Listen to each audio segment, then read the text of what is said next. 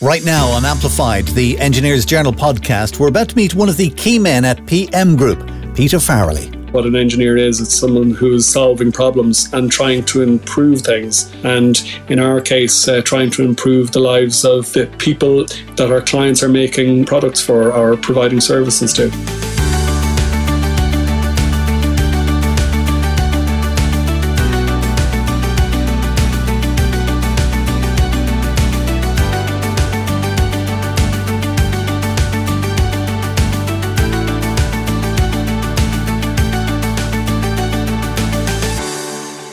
Hello there, my name is Dusty Rhodes and you're welcome to Amplified, the Engineers Journal podcast, where we speak with leading members of our community of creative professionals about how engineers are delivering interesting and sustainable solutions for society. Joining us today is a chartered engineer who's skilled in AE design, project, construction and operations management and business development. In his 25 years since he first joined PM Group, he's seen massive growth, which gave him a ton of multinational experience working across the full life cycle of projects, from inception and funding through to design, procurement, construction, commissioning and qualification. PM Group itself is known for its work with some of the world's leading pharma, food and medical technology companies. It was founded in Ireland in 1973 and today has 3,500 employees working in Ireland, the UK, Asia and the US. From PM Group, it is a pleasure to welcome to our podcast Regional Development Director Peter Farrelly. Peter, how are you?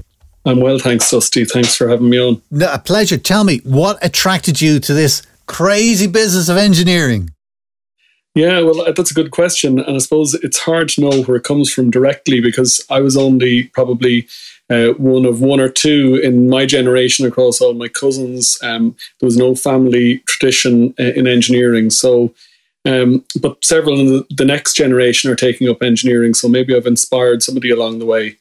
But I suppose I was always interested in how things work and in fixing things. And some of my youngest memories are having tools and trying to fix things, which I'm quite sure was actually breaking things that were working perfectly well before I got near them.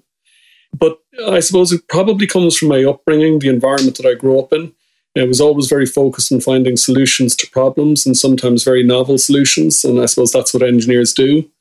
So although there weren't many trained engineers in my family, I'd say there was a lot of engineering spirit and engineering mindset and engineering minded people that I grew up with.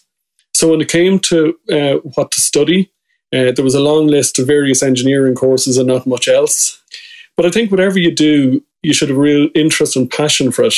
And that was the case with me and engineering. And I have to say, I've never once regretted the choice. And I would say that even for somebody that's not really sure what to do, a base education in engineering can open up many other doors and career choices. For example, in IT, in finance, in teaching, in management, and many other areas. They call it a very portable career, don't they? Yeah, that's true. And particularly with international recognition through Engineers Ireland and other institutions, if you need to build a building, the fundamental, the regulations and the codes will change from place to place, but the base skills stay the same no matter where you go. Listen, let's have a chat about PM Group because the company does an awful lot of work with pharma, a very, very precise industry. What kind of challenges in general do pharma facilities come with? The specific challenges around that are probably the quality of what needs to be built. When you go to put something into your body, when you take a pill, you buy a packet of anodine in the supermarket or somewhere else, you have to be very, very sure that what's going into your body is manufactured in the correct way. So I suppose from our point of view, it's about building those facilities and making sure that facilities are designed, built and commissioned and then validated in a way that can provide that quality and that traceability with the products that are ultimately manufactured in the facility. And what kind of things do you have to take into consideration when thinking about the building?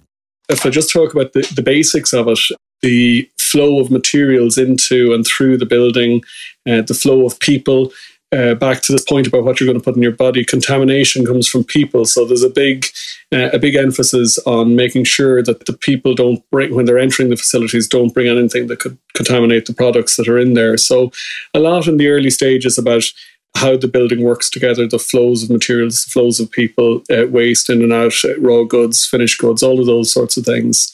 I think then it's just the cleanliness of the space. Clean room facilities are in a lot of pharma facilities, and they take a particular expertise and design expertise to implement. So when you think of clean rooms, you think of something that's generally maybe in a basement with no windows and fluorescent lighting and everything is done, whereas people like to work in more airier and brighter surroundings these days. Has design changed to enable that? Yeah, absolutely.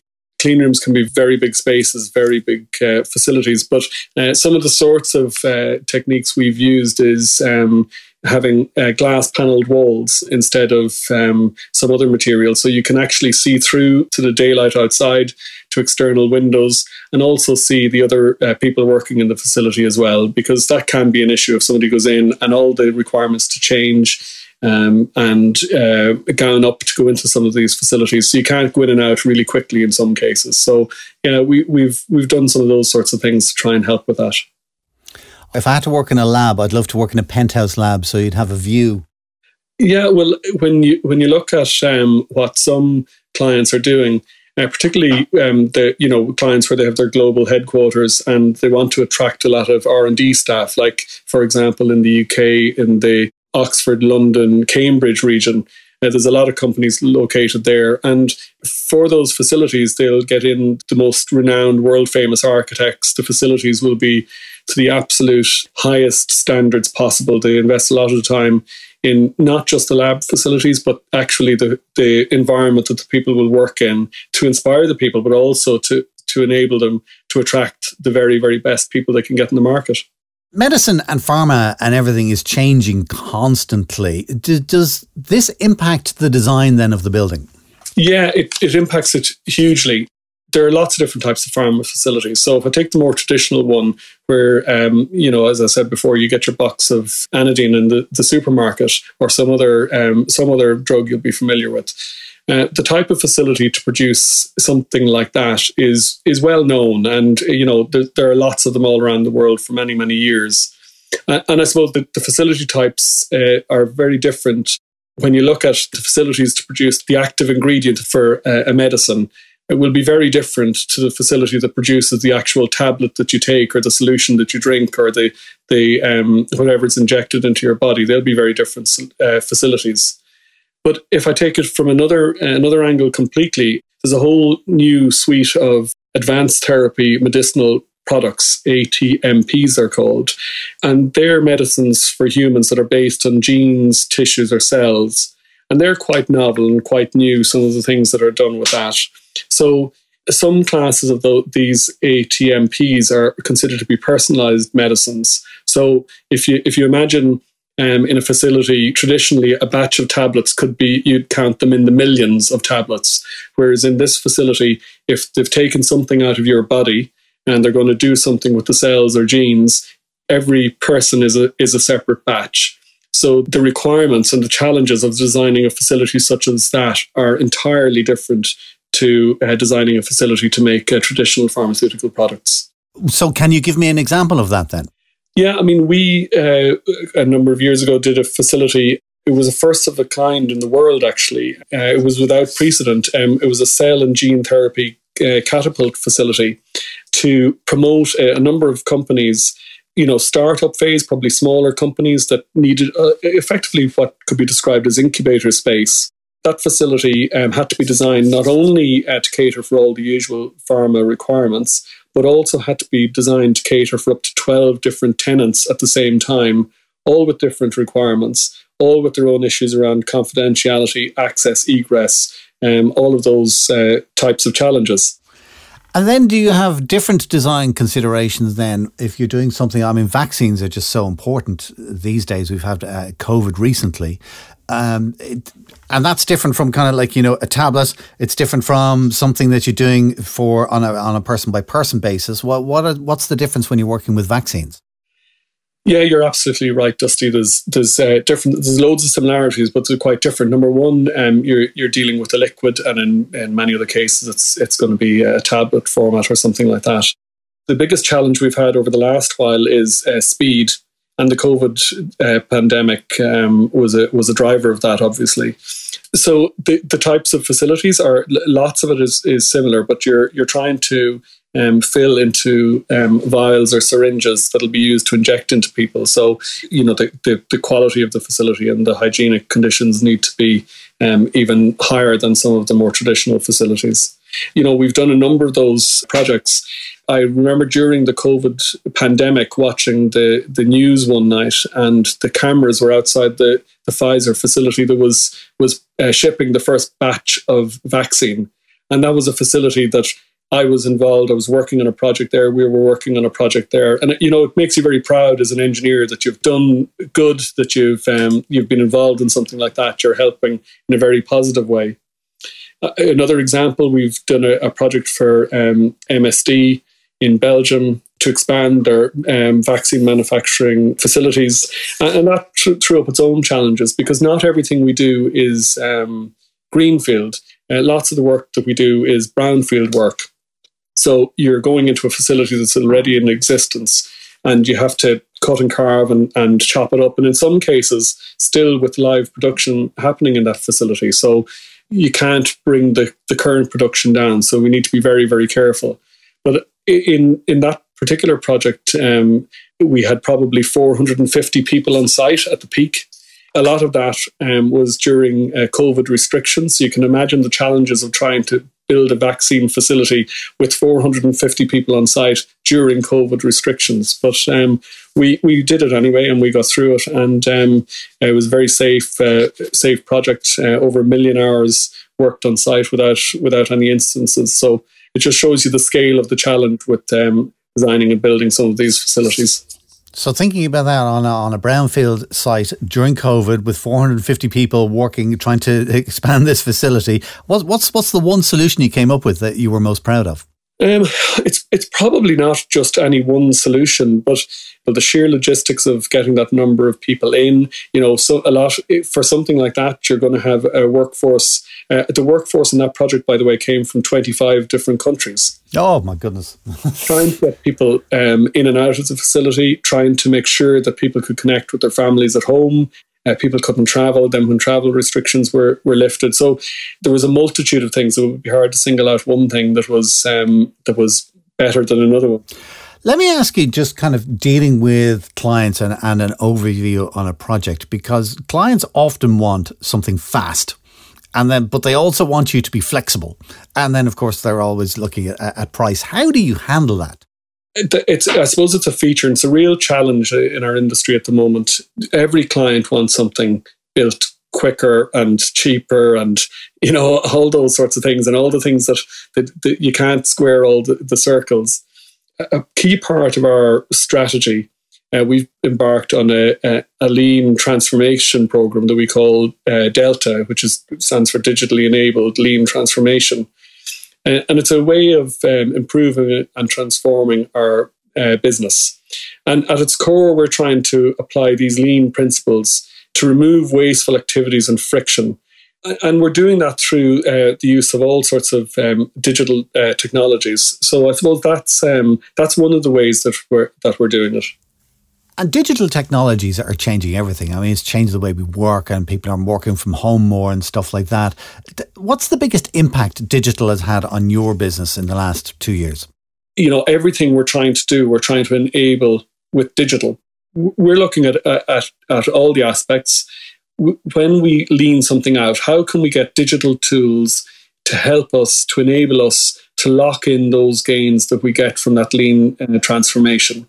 I mean, there's loads of examples that are the more traditional ones that you'll know about. All the drawing tools, AutoCAD, all of those things, the paperless office, all of those things. And I suppose we also have been using, just like everyone else, Teams and Zoom, and all of those things helped us when we were all locked down and couldn't travel for a long time. But we're looking at technologies right across the business. And if I take something like augmented reality and virtual reality on some of our projects, And they're really transformative in terms of how we deliver our projects, and really are at cutting edge compared to what we're seeing out in the marketplace. So looking at digital and how it's able to transform the way we work and people working at home and remote working and in the office and stuff like that, how has digital kind of changed your operation in the last 2 years? One example, we're doing it on a large data center project at the moment. We're able to go into the field and we're able to look at the building as it's being built. You can see what's actually physically constructed on the ground. You can overlay that with what's coming next. You can find problems in real time. You can find problems before they actually happen. So it drives huge efficiency in how we build those buildings, because you can imagine how complex some of these buildings are, the structure alone, the services within the buildings, and all of those things. So it enables us to look at those in real time.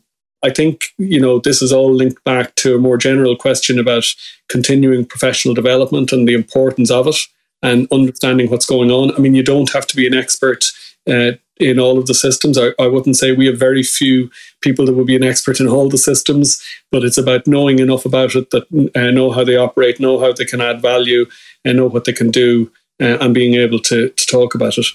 And what about the continuous professional development? How do you implement that into your own career? Well, from the get-go in my own career, I've always put a lot of focus on education. And every time I thought I was finished with education, I went back again and again. So I've said the last time that I'm done with it, but who knows what will happen in the future. So I've done quite a bit of formal education. And going through the process with Engineers Ireland to be a chartered engineer, to be a fellow of Engineers Ireland. But there's also just keeping up with the day-to-day. So there's lots of stuff that happens within the industry, attending industry events, going to conferences. Again, Engineers Ireland run a lot of really, really interesting CPD modules that, it might be somewhat unrelated to your day job, but some very, very interesting stuff.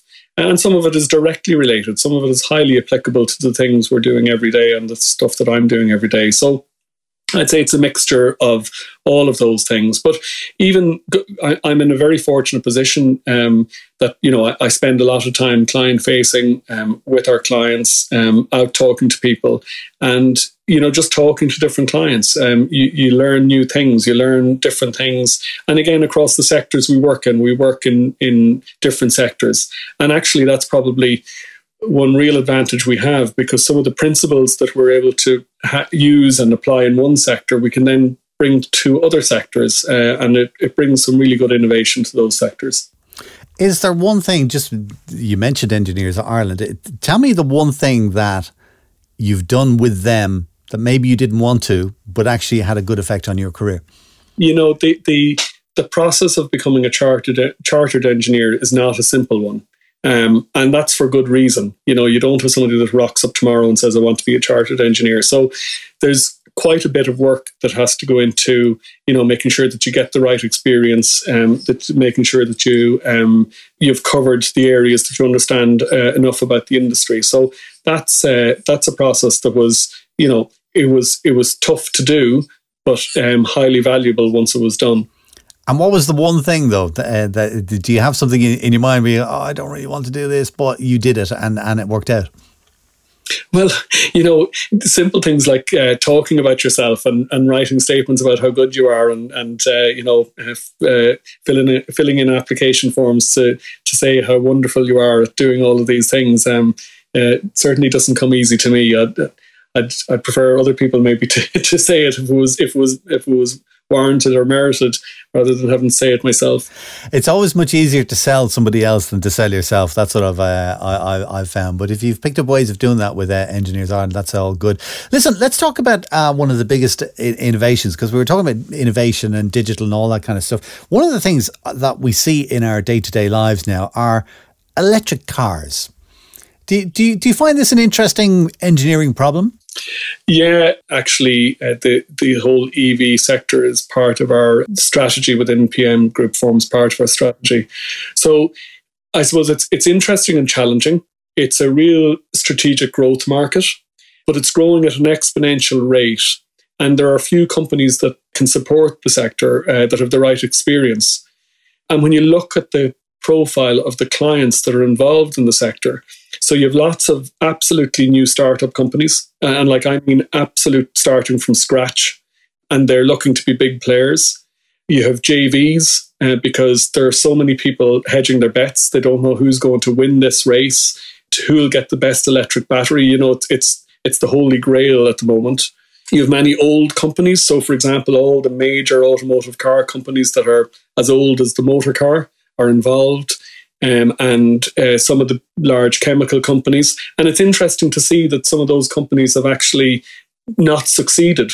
They've pulled back from the market a bit, or they've left it to others a little bit, because the challenges are so great, or they took the wrong bet and they've just said, you know, we're not throwing any more good money after bad, and we're just going to leave it there.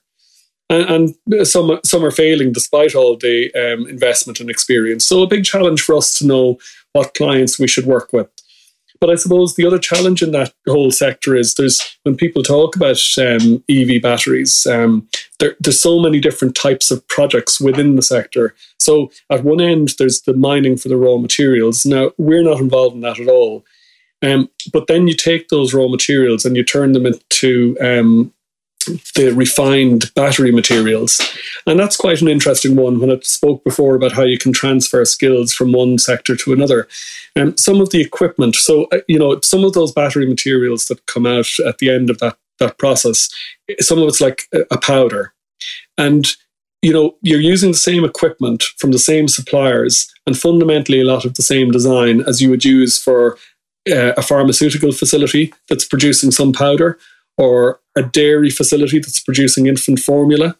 So it's quite interesting, even though they're totally and utterly different sectors, some of the same technologies and some of the same ideas can apply. So we're able to bring that thinking and knowledge from sector to sector. And once those raw materials are made, you then make battery cells, and that's another part of the supply chain. And then those battery cells are assembled into battery packs, and that's what will actually go into your car, your electric car that you're going to see on the road. At the other end of the scale now, which is an absolutely booming market currently, is the recycling, to get the raw materials out, because they're very difficult to get to mine initially. So getting those raw materials back out and putting them back into the supply chain to start the process again. So, Peter Farrelly, let's imagine you're the Elon Musk of the EV battery world and you've got $10 billion in your back pocket. What would you do? That's a good question. Interesting, the last point I made there about the battery recycling. It's probably a focus that I'd focus on, because, whoever wins the race, or whoever gets the best bet and produces the best battery, at some point that will need to be recycled, and you'll need to take it back out. Also, personally, the sustainability aspect of it, I like. It's a very, very important part for me and for our business. So I like that part of it too. So I probably would bet maybe not all 10, but maybe one of my billions on that sector. Listen, let's talk about PM Group once again, because the group is growing phenomenally. It started in 1973, as I said, and then kind of through the 90s and the noughties, expanding into the States and Asia and all across Europe and stuff like that. Give me an idea of how big the company is now today. Yeah, so we're an international firm, headquartered in Ireland, and we're delivering critical facilities. So the more complex, the better. And that's probably what our sweet spot is. So if it's a very, very straightforward facility, and I suppose some of the facilities you've heard me talking about today are not straightforward. So the more complex, the better. You mentioned that we're 49 years in business. And we have been trading internationally for quite a long time. We're just in the last few months have celebrated 25 years in Poland, equally 10 years in Boston. I think we must be 11 or 12 years in China now. And next year we'll be 25 years operating in the UK. And in terms of scale, we have about 3,600 people at the moment. And our turnover is approximately 400 million. And I think a unique feature of PM Group, which is we believe is unique among our peers, is that we're employee owned. So every employee in the company has an opportunity to be a shareholder in the company. It means that everybody can share in the benefits of the company and share in the success of the company. But it also, we think, drives a different mindset. It drives that owner's mindset right through the company, no matter what anyone's doing, what their position is, what age they are, what level they're at in the company. If you're a shareholder in the company, you're invested as an owner in the company as well. One of the problems with a company that is growing is finding new staff. And I believe you've taken on somewhere around 500 new graduates through this and next year. Where are you getting these people from? And are they up to, it's a terrible thing to say, are they up to the job? But, you know, when somebody's coming in new and you've got to train them, do you know what I mean? What challenges do you have with that? Well, I'll answer the last bit of that first. Are they up to the job? I mean, I have to say I'm blown away by the people that I meet. First of all, they're typically really, really well educated. They're typically really well motivated. They are, you know, a credit to their parents, their education system, their environment, wherever they've come from. I mean, they're definitely up to the task, I would say. There's a lot of bad press about people and, you know, younger people and, you know, not wanting to work and not wanting to do much. I mean, I don't see much of that in the people we have. And maybe our selection process is very good. I hope it is. The graduates that I've seen are very, very, very high quality. And it's not just their technical ability, but what they bring to the company. They really challenge your thinking in a positive way. They look at things in a completely different way. They don't have the same experiences as we have. So they're coming at things from a different point of view completely, which is often a very refreshing and very good point of view. And linked back to innovation, which I can come back to in a second, but the amount that they're bringing to our innovation drive is huge. But it's not just graduates. We also have apprentices and interns in the company, and we're taking them in. And our schemes are accredited by the main professional bodies such as Engineers Ireland, IMechE, IChemE, CIBSE. They might mean nothing to you, Dusty, but to some of the listeners, that those institutions will be important. We probably took on over 1,000 graduates in the past 5 years, 500 new graduates coming in now. It's a huge challenge to keep those people coming in and to find all those people, but we're working hard to do it. And I suppose the other thing that's really important to us is diversity. And we've put a big effort into trying to balance out our resources and our personnel. As you know, the engineering profession is dominated by men. They're mostly men in the profession, and particularly traditionally. But in 2022, 40% of our graduates are female, which must compare very, very favourably with any of our peers or any other similar industries. That's a huge achievement and took a lot of work to get us to that point. You mentioned that the graduates and new people coming into the company really help with innovation and challenging your thinking and looking at things different ways. What way are you innovating? I suppose the most tangible way we're working on innovation at the moment internally is, I mentioned previously, we invest approximately 4 million annually in innovation. But we run an Innovation in Action awards scheme. That's what we call it, Innovation in Action. It's where we get ideas from everyone in the company. It's open to everyone. There are a number of categories, and people submit ideas, and those ideas are evaluated to see what innovation can drive from that. So they're in technical areas, non-technical areas, where people have published articles in health and safety, you know, the most disruptive ideas, and I mean disruptive in a good way, not a bad way. But it's amazing what's come through from that. And I mean, you'd expect some innovation from a lot of technical people. We have a lot of very, very experienced, highly technical people in the company. But also, as we talked about, from the graduates that are just in the door and they see something and they go, why aren't you doing it this way? Or why can't we do it that way? Or here's something that I'm doing in my personal life. Can we look at that? And some of those ideas are really good. Also, we have some ideas really good from our administration teams, from our finance teams, from right across the company. So it's not just from an engineering point of view. And we've just actually recently launched a new Innovate app, bringing it right to people's pocket or fingertips, and that it's not just something that we do once a year. We have an awards scheme and we go through this. It's that ideas are submitted, they're evaluated, and they're continually being brought on as projects that we run with and that we develop in the company. On a scale of 1 to 10, how would you say this attitude of innovation and actually embracing that change benefits the company? Oh, like a 10. A 10, all right. Yeah, I mean, it's well, put it this way. If we weren't doing it, the company would fail. You can't stand still. So innovation, and I think any other company would say the same, you need to be innovating constantly just to stand still, but it's trying to not just stand still, but to push it on to the next level as well, to try and get ahead of the curve, to try and see what are our clients looking for, or what's the next thing that's coming that we can do, and how can we work with our clients. And a lot of this is about working with clients. Our clients are demanding it. It's not just stuff that we want to do. Our clients want us to do it as well. Why do you think engineers in particular are more open to change and innovation?